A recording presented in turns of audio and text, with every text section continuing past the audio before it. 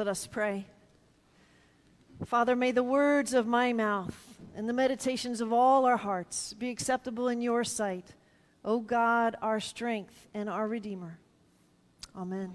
Please be seated.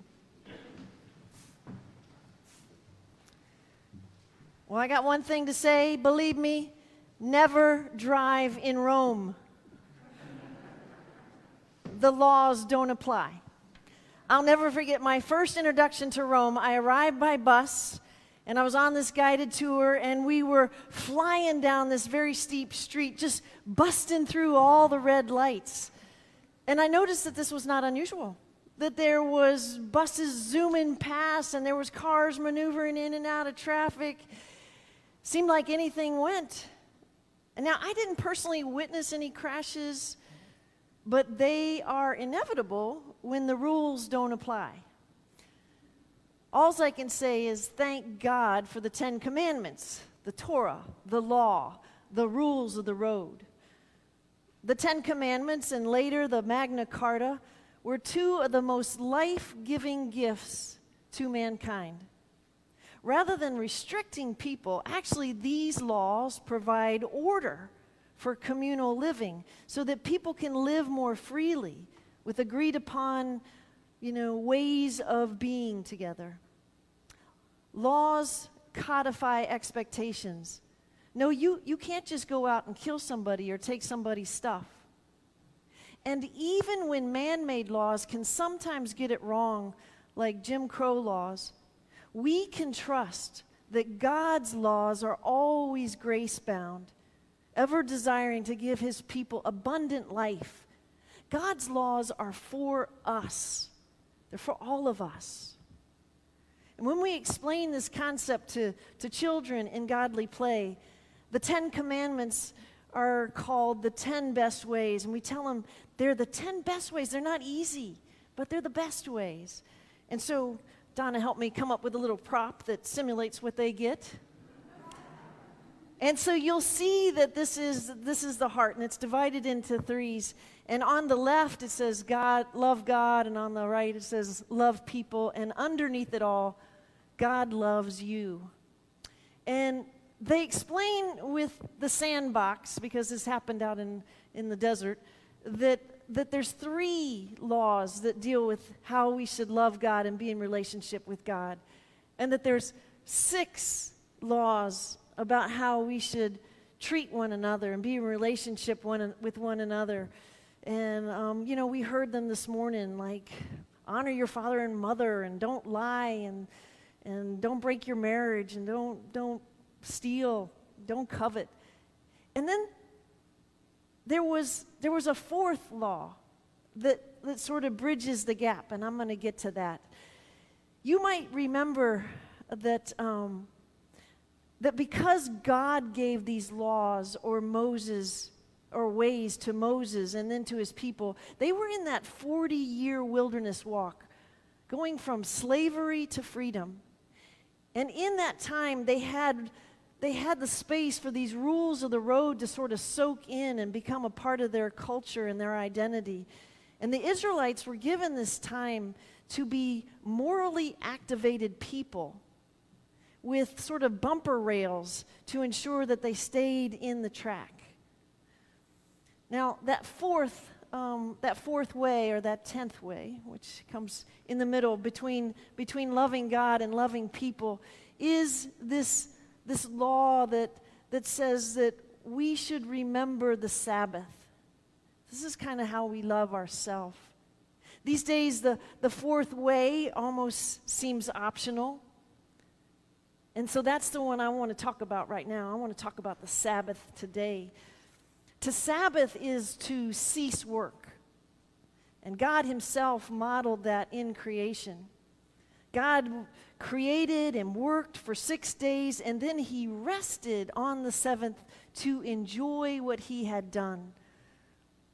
To Sabbath, when we use it as a verb, is really to resist work. It's taking the necessary pause to stop this frenetic doing and just be. In truth, I keep rediscovering that to stop producing and just be starts to open a space in me that can actually connect more deeply to myself and then to everybody else in my wake. Unfortunately, people can tell when I'm not pausing, when I'm not playing, when my heart isn't spacious or welcoming.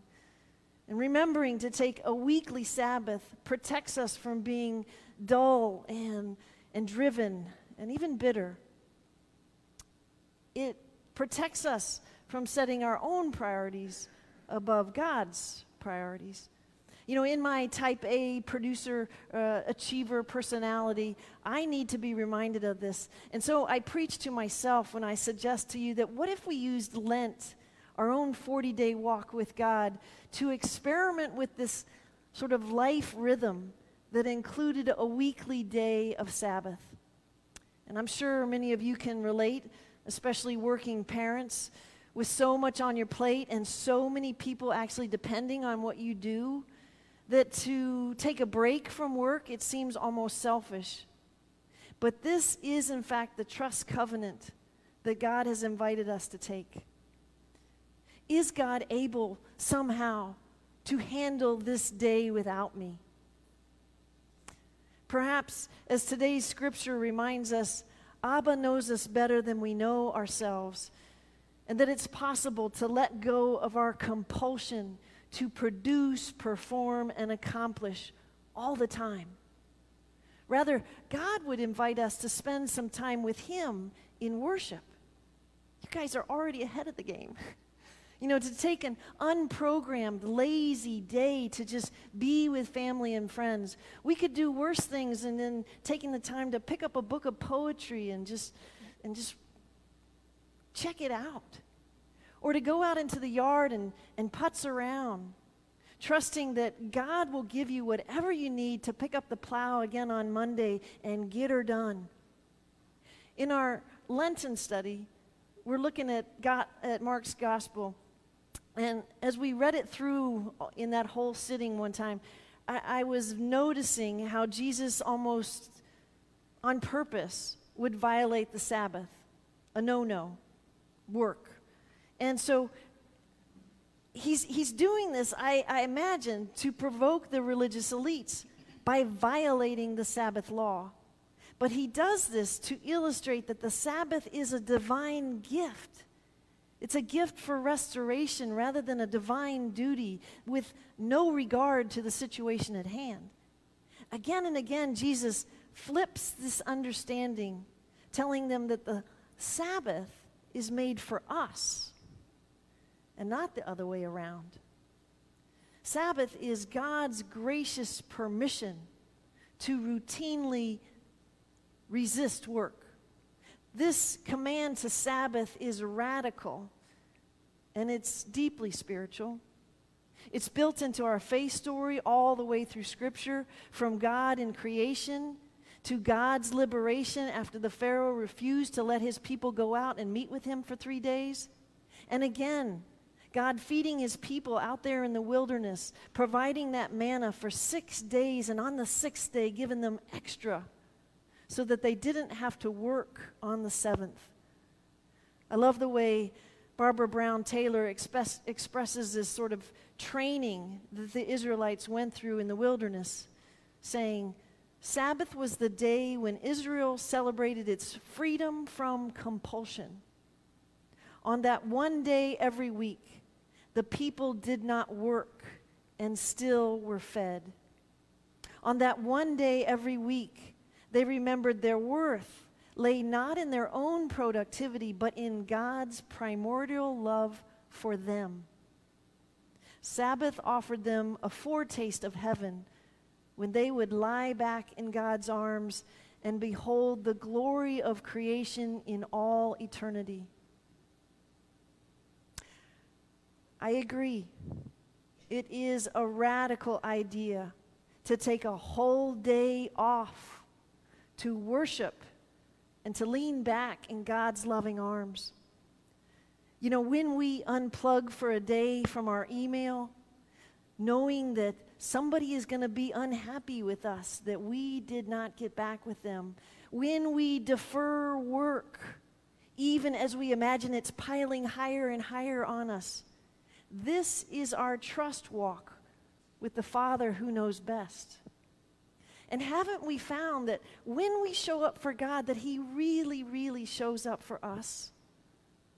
This holy rhythm, working 6 days, then resting on the seventh, opens up a new possibilities in the way we can even see life. It gives us a blessed moment to glimpse what we value, to renew our relationships with Jesus and self and others. Every once in a while, we have, in fact, taken time for ourselves. We've stepped off the planet. And we know what this downtime does for us, that it frees up this interior space to feel and to notice and to think about what's really important in life rather than just managing the urgent. To break out of our dashing and never go deep pace is actually something we regularly need, and still we deny it from ourselves. God absolutely wants us to live life with service to others, but we cannot give what we do not have. We must take time to rest and refuel, just like eating and sleeping. We need it for our bodies.